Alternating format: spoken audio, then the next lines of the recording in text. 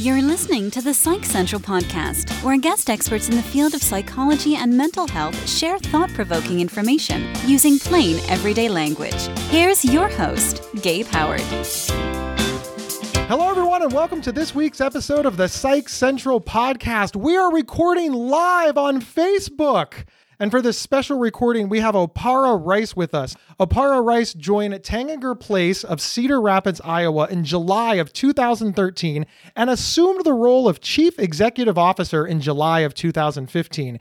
Now, Opara is the first African American to hold executive office at Tanginger Place in its more than 140-year history. He also holds a Bachelor of Science in Social Work from Loyola University in Chicago, Illinois, and he has a Master's of Social Work from Washington University from St. Louis, Missouri. Opara lives in Marion, Iowa with his wife, Julie, and sons, Malcolm and Dylan. Opara, welcome to the podcast. Good to be with you again, Gabe. It's good to see you, man. I am super excited for you to be here. There's a lot going on in our country right now that necessitated conversations that frankly should have happened centuries ago. And you brought to my attention that there's a lot of trauma involved in racism. Now something that I had never really considered. I want to state unequivocally, I think that racism is wrong and that it's bad. And a month ago at this time, I would have thought that I understood what was going on. And I'm starting to realize that I may understand a skosh, but I don't understand a lot. And you suggested an open dialogue to talk about racism, race relations, and the trauma that you've been through. And I want to say, I appreciate you being willing to do so because it's a tough conversation. I appreciate you, man, being open to it. And just, I have always appreciated your friendship and being a colleague and knowing that what we have to do for our society is to have conversations with each other, to be vulnerable and not be afraid to ask questions of each other. If we don't do that, we're not going to learn. We're not going to gain another perspective, and it's definitely not going to help us move the community forward. So I just appreciate you having me today and look forward to the dialogue. Thank you so much for being here. All right, well, let's get started. Opara, why do you think that racism is still an issue? Man, that's a way to jump right in there, Gabe. I got to tell you, because we've never really dealt with it as a country. As we've evolved as a country, we try to think we continue to make advancements, but there are some fundamental things that we have not really addressed. You know, Brian Stevenson down south, who runs the Equal Justice Initiative, was speaking about this a couple of years ago around how we have never come to reconciliation, even around slavery, around lynching. There are things that are just really uncomfortable for us as a society to talk about. And what we know is that there has been systems built. You go back to the beginning of slavery, you go further than that, around making sure people are disenfranchised. And so we have these very concrete systems that are entrenched in the very fabric of our society to make sure that some segments, African-American segments in particular, and I'm an African-American, but there are other segments too, on socioeconomic levels, that people don't get ahead, and they're designed that way. It is very hard to go back and look at how we are built as a country, right? From the roots of slavery and someone else's labor to build wealth. And then to go back and think about where we are today. And until we really address those core issues of who we are and how we evolved as a country and reconcile some of that painful history, I don't know if we're gonna get there. I will tell you, though, I am hopeful. I have never, I'm 46 years old, seen as much conversation as I have right now. And you think about all the horrific incidents that have happened. There's something that really just resonated all of a sudden. And I mean, think about it. I got an email the other day from PetSmart telling me Black Lives Matter. like, what is going on, right? And so what changed is we watched another Black man die, and it just was the tipping point. And I think that these conversations are critical, and it's going to bring about some reform. I hope it bring about some reform. And let's not forget, we're in the middle of a pandemic. And so people feel as strongly as possible right now and are out there marching and protesting in the middle of a pandemic. So that should tell you that this is a conversation whose time has come and well overdue. Will Smith said that racism hasn't changed and police misconduct hasn't changed and treatment of African Americans hasn't changed. We're just starting to record it because of cell phone cameras. And he feels, and I'm not trying to take his platform, but he feels very strongly that this has been going on since pretty much the beginning of America. And we're just now able to get it televised in a way that people can respond to. I grew up learning about Dr. King. He wrote the book Tales from a Birmingham Jail when he was in jail in Alabama. We're like, look what he did. Look at this amazing thing. He made lemonades out of lemons. But how do you feel about the headline not being law-abiding African-American man put in jail for doing nothing wrong? And we're still talking about police reform, and this literally happened in the 60s. We have been talking about, I had the pleasure of meeting Adam Foss a few years ago. And Adam is a former prosecutor out of Boston who has been talking about prosecutorial reform for years. And the criminal justice, the new Jim Crow, Michelle Alexander's book, these things are out there. What happens is that we just have not been paying attention. The data has been there. What we know around the disproportionality in criminal justice system, disproportionality in how the education is funded and housing and access to wealth, that has not changed. That data has been there. The reality is that we have not paid attention to it for some odd reason collectively as a society. And so when we look at, when you talk about the news and how Black men are portrayed, or even people who are protesting, none of it really surprises me, because that's not a fun story to say, protester who was doing nothing arrested. It doesn't really matter when we're saying we have someone who might have done a minor crime who was basically murdered in cold blood with a video camera pointing directly at them. And still that didn't make the police officer move or feel like he had anything he needed to correct. That says a lot about who we are as a society. And I think that is a real breaking point. And remember, we just had also Breonna Taylor. That situation happened down in Kentucky. And then Ahmaud Arbery that just happened, where two men decide they can do a citizen's arrest for a guy that's jogging. So it just says that we have got to open dialogue and look at addressing these things head on and calling a spade. And that is hard for people to do. And if we think that the media, whoever is going to, their job is to sell papers, to get viewership. And so those things that are the most inflammatory is always what's going to hit there, right? So if you look at just recently, even just all the news coverage around the rioters and the looters, right? You think like just absolute chaos. But it didn't really talk about the thousands and thousands and thousands of people who are out there just marching and protesting peacefully of all creeds and colors. It just says, like, you go to the lowest common denominator because that's what seems to grab people's attention, but that doesn't make it right. And some of those stories still have not been told. It struck me as odd that there is this belief that everybody is always acting in concert. As a mental health advocate, I can't get all mental health advocates to act in concert with one another. There's lots of infighting and disagreement in the mental health community. Now, you are a CEO of an organization, and I imagine that you and your employees are not always in lockstep. There's disagreements, there's closed door meetings, and you obviously have a human resources department, and everybody understands this. But yet, in the collective consciousness of America, people are like, okay, all the protesters got together, they had a meeting at Denny's, and here's what they all decided to do. And this sort of becomes the narrative, and that the protesters are looting. Well, isn't it the looters who are looting? It's a little bit disingenuous, right? And that really leads me to my next question about the media. Do you feel that the media speaks about African Americans in a fair way, a positive or negative way?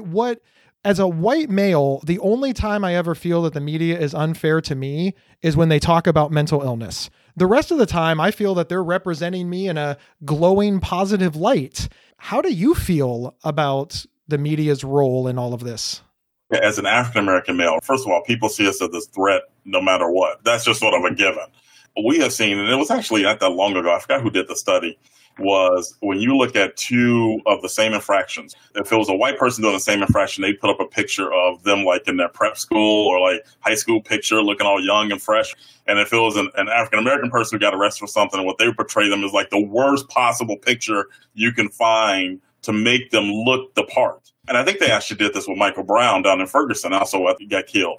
It plays into the narrative that we are scary, we're big, we're loud, and people should be afraid of us. This sort of gets perpetuated. It has gotten perpetuated in movies, it gets perpetuated on film, and things have gotten better because people are standing up and saying, there's a lot of Black excellence in this country. Not everybody is a criminal. Millions of hardworking, wonderful African-American professionals out there who are just taking care of their families, being great fathers, being great moms. Those are the stories that need to be out there. Those stories are not as sexy, though. That's not as sexy as saying, oh my God, we're looking at some guy running down the street after he grabbed a TV from Target, instead of saying, oh my God, there were whole communities that came out together, put masks on, and is marching for civil justice, marching for social justice. That's a different type of story. Though I do feel like some journalists who are on the ground are trying to do a better job of telling that story, because we have to demand that story is told. But we also know that the media is under target, right? Newspapers are dying across the country. We know that the larger scale media is owned by large corporations. And so, again, it comes back to different metrics that are being used. I hope that local media continues to be able to tell those stories in those communities, because that is really important, that people do see others who are being positive, to break that sort of stereotype that we're all waiting to break into somebody's house, right? It's like birth of the nation type stuff, man. To give a little context, I maintain excellent relationships with police through the CIT program. Now, CIT is the mental health program for crisis intervention. And I've asked a lot of police officers how they feel about this. And one person said, look, people hate us now, but I'm not surprised, because we were raised on this idea that if you see something wrong, it's representative of the entire group. We've stoked that fire and we've raised it, and we've been okay with it. We've been okay with, oh, we see something in the Black community that we don't like, it's representative of the entire community, and then we just moved on with our day. Well, now all of a sudden, people are starting to see something that they don't like in policing or law enforcement, and we've decided, oh, that must be everybody, and well, that's what we are trained to believe. I can't imagine, and I'm not trying to put words in your mouth, Opara, I can't imagine that you believe that every single police officer is bad. I've worked with you on CIT before, so I know that you don't feel that way, but how do you handle that? I want to reframe it for you just a little bit. Please. And people say, well, why are African Americans so frustrated about the police? Because we've been telling you these things that have been happening for decades. Right? So when you have been saying the same thing over and over again, and then people realize, like, oh, wait a minute, this actually is a thing, it's kind of infuriating. Right? Of course not every police officer is horrible. I have a good relationship with the police chief here. Of course not. But we cannot deny that there is a fundamental systems problem that has to be addressed in policing and criminal justice. It just cannot be denied. The data is there. Again, that's how people like to divide us. It gets us on this whole, you must hate them, they're not good. It's not about that. It's about the system that has been holding people down. And you have disproportionality in the criminal justice system for the same felonies, misdemeanors, whatever, that a white counterpart would have. African Americans drastically, statistically, are way out of proportion with the population. So, I mean, those are things that cannot fundamentally be denied. And this has been going on for decade after decade after decade. I talked to some officers, and again, there are good people. That's a tough job. I've never been a police officer. I have no idea what that experience is like. But it is very hard when you look on TV, and once again, we'll go back to the media, when you see people, when you're protesting for brutality, and then you see police officers beating up on people protesting for brutality. Even in the last week, there have been officers across the country been arrested for assault and all kind of other things, right? So that's just happened. So these things are real. And so it's not that people hate police. People hate a system that disenfranchises whole segments of society. That's the issue. And that's what has to be addressed. That's why reforms can't happen if a community and a city and everybody's a part of it don't come to the table and say, we collectively believe this is wrong. And that's how you have change. One of the things that keeps being said is, it's just a few bad apples. It's just a few bad apples. It's just a few bad apples. But, for example, in the case of the few bad apples that pushed a 75-year-old man and cracked his skull open, the 57 people quit to, show solidarity that they should be allowed to shove elderly people for, back talking, I guess. So we have the bad actors. We have the bad apples. We'll leave that sit there, that they did the pushing. But why did the other officers feel the need to stand up and say, no, we want to protect our right to push? That takes away from this idea that it's only a few bad apples if everybody is propping up those apples. And not for nothing, nobody ever finishes that quote. It's a few bad apples spoil the barrel. And if you're not removing those apples, do you feel that part of the problem is that nobody is holding the bad actors accountable, and that the police sort of close ranks to protect the people that are maybe doing things that are, dangerous? Gabe, I would say, again, I'm not a police expert. This is my one perspective is growing up in my skin and my experience. Every organization, every industry, every business has a culture to it. So those who are policemen know what the police culture is like, know what is expected of each other, know what the blue wall is, right? We've had that conversation. There's books and articles written about that. I don't know if people want to cover for that. I don't know if that's saying, hey, we believe it's okay to shove a 75-year-old guy down. I'm sure most of them wouldn't want that. If you think about, would they want that for their own mom or their own dad? But the conversation, again, we lose sight of the conversation. It's about what do they think is okay use of force. Policy reform is talking about what is an okay use of force and having some agreement about when you become aggressive, what that is supposed to look like so that there is a social agreement with everyone saying this is what's okay. When I saw the video of the guy get knocked down and everybody sort of looked at him and then sort of kept it moving, I was like, God, that's just cold, right? Yeah. Something, but I wasn't there. I don't know the dynamics. And from the outside, I said, that's just crazy to me. But those people who decided to step off of that, they have to attune for themselves and themselves and their own morality and their own ethics. But that's a conversation amongst law enforcement that I think they have to have because they have their own culture. I am not of that culture, so I can't speak to what it is like to be an officer, but it'd be fascinating to know and be a fly in the wall of a room with officers behind closed doors. I'd be shocked to see anybody say, God, that was good. No, because most officers you talk to off the record say that's nonsense. And we can't do this. We know we need to get better. So then they have that collective voice. That I don't know.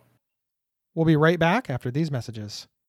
This episode is sponsored by BetterHelp.com. Secure, convenient, and affordable online counseling. All counselors are licensed, accredited professionals. Anything you share is confidential. Schedule secure video or phone sessions, plus chat and text with your therapist whenever you feel it's needed. A month of online therapy often costs less than a single traditional face-to-face session. Go to BetterHelp.com/Psych Central and experience 7 days of free therapy to see if online counseling is right for you. BetterHelp.com/Psych Central.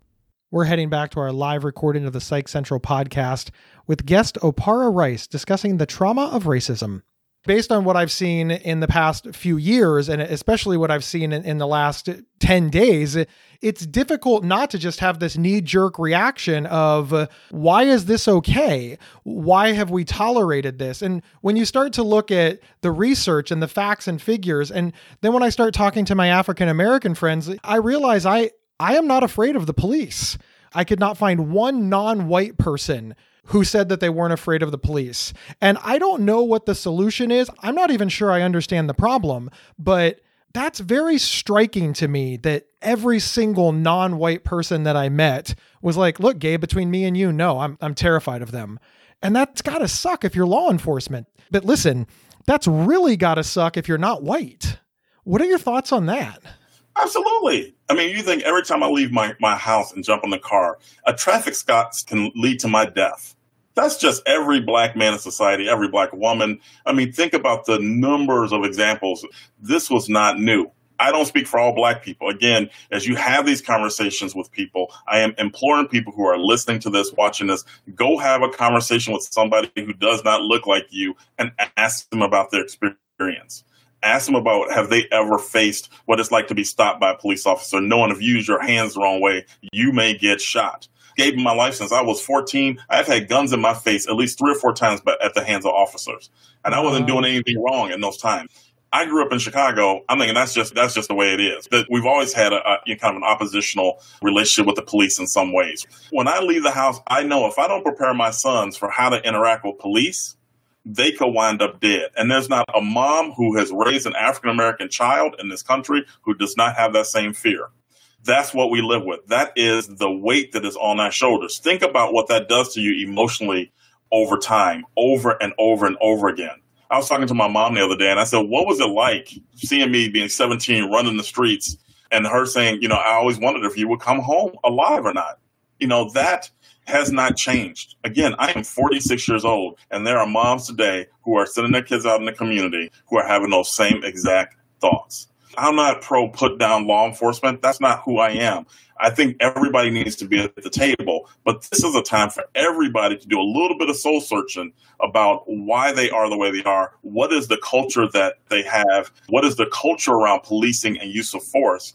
And coming to some agreements of saying, maybe that needs to evolve with society because we can't keep going this way. We're doing a live episode, and when you've got the video, you could see Opara, pounding the desk. When we listen to this back on the podcast without it, that banging is Opara feeling like I'm looking into your eyes, and there's this part of me that just wants to hug you and say that this can't be. Because I have heard, just like every other white person has heard, that America's fair, we're all treated equally, and however we end up based on our own hard work and dedication and stuff. And listen, some of the things that help reinforce that are when I meet people like you, Opara. You have a master's degree. Like, I'm jealous of you. You're the CEO of a nonprofit organization. You wield a lot of influence and power. You are very well educated. You have a beautiful wife and children. Your house is bigger than mine. So when somebody says, hey, people in the African-American community aren't treated fair, I think about my African-American friends and I think, well, but he's doing better than me. And suddenly that turns off a switch in my mind that I don't need to pay attention anymore. And I imagine that that's very traumatic for you because your success has helped made me unintentionally turn a blind eye to the plight of minorities in this country because I figure, well, if Opara can do it, anybody can. That, I got to tell you, I'm so glad you said that. First of all, I think we need to establish a couple things right now from the get-go. Nothing is fair and equal. We have got to stop pretending that things are fair and equal. People pick up a book, read an article, and you learn about redlining, learn about how wealth has been kept out of African-American community, learn about how opportunities have been kept out of African-American communities, learn about how education has systematically been stripped in African-American communities for excellence. We've got to understand that the playing field is not equal by any means a stretch of the imagination. So if you are poor or if you are a person of color, you are already starting from behind. So people look at us, right, and say, oh, you really made it, right? Yeah, I'm doing pretty good. But I had to work twice as hard to get here, right? My mom told me when I was a kid, I've got to be 2 times smarter than the average white person to be able to succeed in life. She wasn't wrong. She wasn't wrong. And people don't like to admit that or have those conversations because the myth of, hey, you just pull yourself up by your bootstraps and it's all going to be good, it's just not true. It's a lot of work. And you know what? It's also very easy to lose because there's always people who believe you don't belong there in the first place. And we don't like to talk about it and we don't like to admit it. But when I talk to my Black colleagues around the country, and even around the world, we all have the same experience. You know, at the moment you walk into a place or walk into a room or walk into a boardroom, there are people in there who don't believe you belong, that you are not smart enough, that you do not have the business acumen to make good decisions. And that's just one microcosm of the world that I live in. So, yeah, I am very proud of what I've been able to accomplish, but also worked really hard to get here. And what I want to see people understand is that it shouldn't be like you got to jump above and through every type of hoop imaginable. Our kids, our future is making sure the playing field is level. That's the future. My kids, because they have a mom and a dad who have a master's degree, shouldn't get any more advantage than the single mom having to work 2 jobs to care for herself and her children. They should have the same advantages. They should have the same opportunities in life. And we've got to stop pretending that everybody does because they don't. When I bought my first house, Opara, one of the things that somebody told me is, hey, this is in a great school district. It then occurred to me that in order to have a great school district, you have to have a bad school district. And when all of us become 18, some of us graduated from a great school district and some of us graduated from a school district that was not great. We're all now on the same playing field at 18. And there's just a ton of examples like that that have been pointed out to me in the last month. They've been pointed out to me, frankly, all of my life. I've just chosen to ignore them because I believe that hard work and dedication would get me there. Opara, we've talked a lot. We've talked a lot about how the world is not fair, how you had to work twice as hard, how your relationship with the police is different from mine. Let's talk about all the trauma that has caused, because that's one of the things that you said to me in preparation for this episode, that it's very traumatic knowing that your country well, frankly, feels not good about you. You literally said that this was traumatizing. Can you talk about that? Yeah, man, it is. I want people to understand and to realize, because we become so desensitized to images. I took my sons a couple years ago to the new African-American Smithsonian Museum in D.C. And me and my wife have made a commitment to make sure that our kids are exposed to understanding who they are. And there's an exhibit there. If people haven't been there, I highly encourage them to go. It is an amazing, amazing museum. But we turned the corner, and I remember being next to my son, and there was an exhibit of an image of lynching and having a discussion with them about what lynching is. And I remember my son asking me, why are all the people standing around watching? And think about that image that gets burned in, right? Now, again, I'm a grown man. These are images I've seen my entire life. And I grew up on the south side of Chicago where schools would even talk about the civil rights movement and slavery. Flash forward, I live in Iowa now. Civil rights are hardly talked about in the schools here at all. I have this battle every year with the school district to talk about what are they going to bring into the classroom. It is something that you got to think about. What are those images? We literally just watched a man die. Yeah. We all collectively as a society just watched a man die. We go back to the Tamir Rice video, even from Cleveland. They even showed that. So because we do have all these little phones in our pockets on Ahmaud Arbery, we just watched all those things happen. And think about what that does to our psyche. I'm a social worker by trade. You think about clinically what it does to you, or having people tell you and reinforce images of you're not worthy or your life doesn't have value. That is what is happening to the Black community. So there's a collective sadness and exhaustion. When I watched that video, I'm like, another guy? Like, seriously? And I'm watching that video. If you go and I don't want, it's like disaster porn in a way. I don't want people to understand what they're watching. It's not just about that. Look at the face of the officer. He didn't have a damn care in the world kneeing on that man's neck. And it's important to understand that he knew that he was on video. And it's sad to say it this way, but I think maybe this is why this one was the flashpoint. Because one, it was a very long time. It was 8.5 minutes. There were other police officers around. There were first responders that gave him a warning. And of course, he knew that he was being filmed. And as the majority of my friends say, if this is how you act when you know people are watching, what are you doing when people are not? And I hate to ask the question again, Aparna, I'm asking you and only you, how did that make you feel? Sad. I mean, it's sad. It's because you have to sit down and again with my kids and explain why a guy who's already handcuffed, laying on the ground, winds up dead. How does a guy like Freddie Gray wind up in the back of a paddy wagon and has his neck and spine snapped? How does that happen? It's getting harder and harder to answer that question. For me, it is exhausting and it is tiring. I was sad because you have another life that is brutally taken for no reason. No reason. And it just becomes exhausting watching another Black brother die at the hands of people who don't give a damn about our lives. And that's not okay. And then you have the anger with it and saying, what is it going to take? What is it going to take for people to understand this has to stop? Something happened. I can't put my finger on it. Something happened that collectively, as a society around the country, around the world, people are like, wait a minute. Okay. This is it. Who knows what starts a movement? What starts that rallying cry? I have no idea. I'm just going to appreciate that it has started and this man's life will have meaning far beyond the years he spent on this earth because he may save someone else's life and not even realize it. I feel, again, thank you for being so honest. I mean, you're doing this live. You don't even get a retake. I sincerely appreciate that.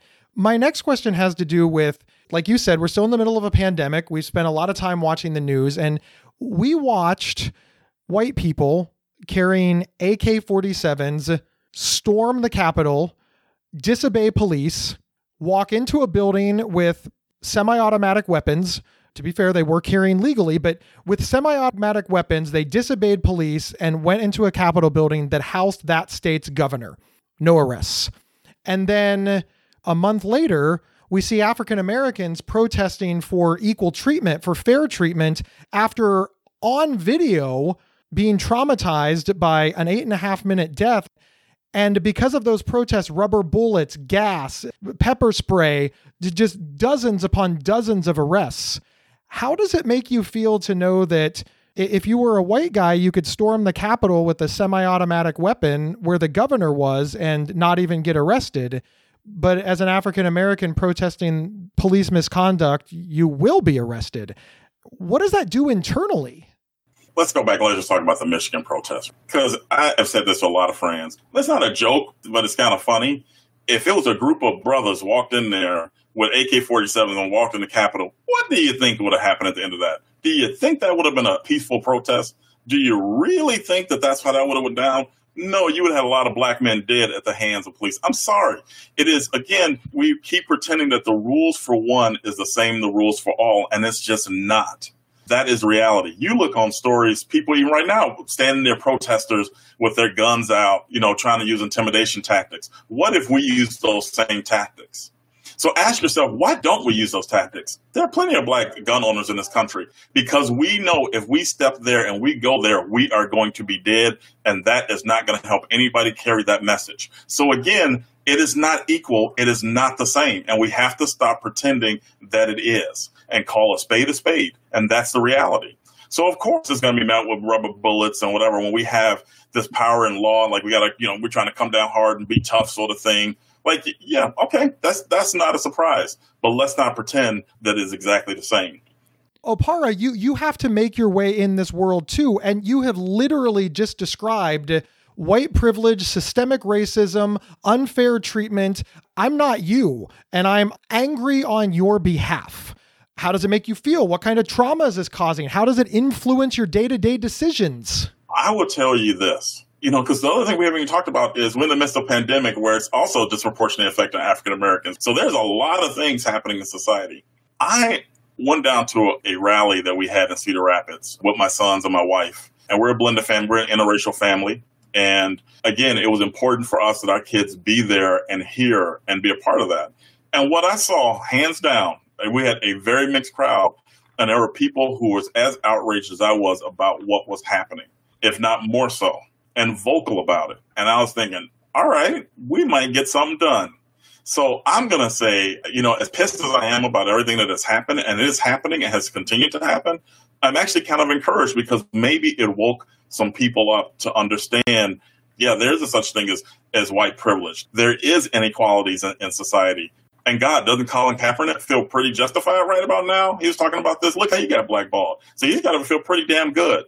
Right. So the reality is people are waking up to understanding that, OK, this isn't right. But this is just one tip of a much larger policy dialogue we need to have about how communities of color in particular have been held down by all of these systems. Police reform, criminal justice reform is just one part of a much larger policy debate we need to have to empower these communities to come forward. That's the part that can't get lost. We absolutely need to march and deal with this, but we also have to deal with these other issues that people also have just waken up to, that this is also issues in society that have to be dealt with. Opara, you're a dad. You have 2 children, and you've been telling this story so far as this is a learning opportunity. I want to educate my children. I want them to grow up to be good men. And does that weigh heavily on you? Oh, man, I look at it as an opportunity. And I'll say about my kids in particular. My oldest son is named Malcolm. We named him after Malcolm X. And my younger son is named Dylan Thurgood, and he's named after Thurgood Marshall. They carry that weight. They understand that they're namesakes and what they gave for this country. And we talk about this stuff all the time. And my kids have bracelets, and this is what we talk about. It's a Bob Marley quote for those who like Bob Marley is, I don't come to bow, I come to conquer. And that's the mindset that you have to have. Society is going to continue to throw things at you. They're going to continue to put obstacles up for your success. You're either going to lay down and let it happen, or you're going to conquer those things. And that's the attitude we're trying to raise our sons with. And so I wouldn't be here if there weren't people who believed in me along the way, but I know I wouldn't be here if it wasn't for people who are pioneers who laid the path. Yeah, we stand on the shoulders of giants. Right now, I am standing watching these young people who are out there protesting and all these folks, and I'm in awe of them because they are taking that advocacy the same way that that's been the part of who we are for a long, long time. And they're taking that.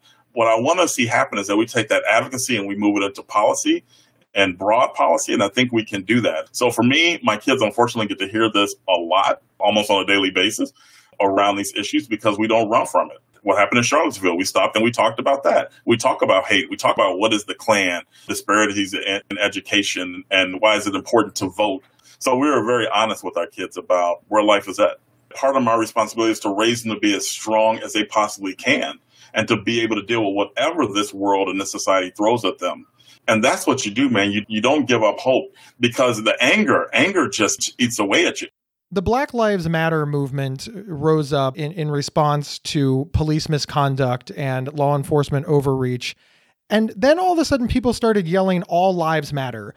I've been a mental health advocate at this point for 15 years. Whenever I said we need to help people with severe and persistent mental illness, nobody came up to me and said, we need to help people with cancer. We need to help people with all illnesses. How traumatic is that for you that you can't even discuss the issue without being told that apparently you dislike all the other humans on the planet? I can't even fathom. Yeah, man, but it's all smoke and mirrors, man.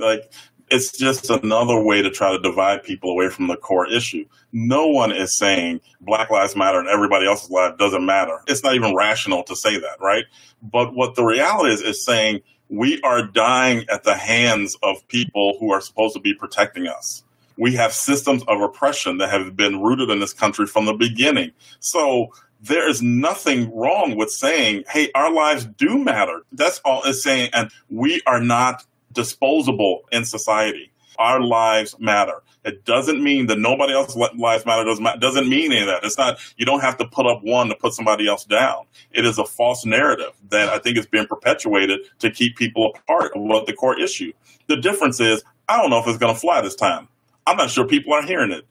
I really don't. And so I think that maybe a few years ago, because then we had all the other lives matter and everybody had one, right? And then I think people are coming to realize, oh, I really do start to understand, what they're talking about. Oh my God, I am starting to see this. So, I don't even get into that all lives matter debate because I think it's just silly and people are just trying to divide us because that's what's convenient and easy to do. Opara, sincerely, I can't thank you for enough. I want to give you closing words. What is the last thing that you have to say to our audience before we ride off into the sunset? I'm going to say very simply to your audience, vote, right? Vote. If you don't agree with what is happening, it is our responsibility and our power to get people in office who have our best interest. And we have to continue to read. We have to continue to read between the lines. And I highly encourage people to have a dialogue with somebody else that can challenge their thinking. And part of the reason, we wanted to talk today was just to talk as friends. I'm not an expert on systematic racism in America. I didn't write any books, but there are a ton of people out there who are. And it's our responsibility to go and find that knowledge and bring that knowledge in. And we can do that. We have the power to do that. So there's an election coming up at the end of the year, and this country is going to decide where do we want to go in the next 4 years. I'm going to be hopeful that things come together. People have the power to bring about change. We help create these systems. We can tear them apart. And now's the time. And we can't wait for other people to do it. And we can do that. So use your voice, use your advocacy, use each other to make that happen. And please have a dialogue with other people and share and go out there and take a risk. And somebody's going to help you learn. But remember, it's not every African American's responsibility to teach you about racism. So find some resources as well. And there are plenty out there, but know that people will have this conversation if you're genuine and if you're coming from a place of intellectual curiosity and love. So remember that. All right. Thank you, everybody, for listening to this special Facebook Live version of the Psych Central podcast. Please like, subscribe, rank, review, share the live Facebook version of the Psych Central podcast on Facebook to complete the circle. We have our own special Facebook group. You can find it at psychcentral.com/FB show. Check it out. And remember, you can get 1 week of free, convenient, affordable, private online counseling anytime, anywhere, simply by visiting betterhelp.com/psychcentral. And we will see everyone next week. You've been listening to the Psych Central podcast. Want your audience to be wowed at your next event? Feature an appearance and live recording of the Psych Central podcast right from your stage. For more details or to book an event, please email us at show@psychcentral.com. Previous episodes can be found at psychcentral.com/show or on your favorite podcast player. Psych Central is the internet's oldest and largest independent mental health website, run by mental health professionals. Overseen by Dr. John Grohol, Psych Central offers trusted resources and quizzes to help answer your questions about mental health, personality, psychotherapy, and more. Please visit us today at psychcentral.com. To learn more about our host, Gabe Howard, please visit his website at gabehoward.com. Thank you for listening, and please share with your friends, family, and followers.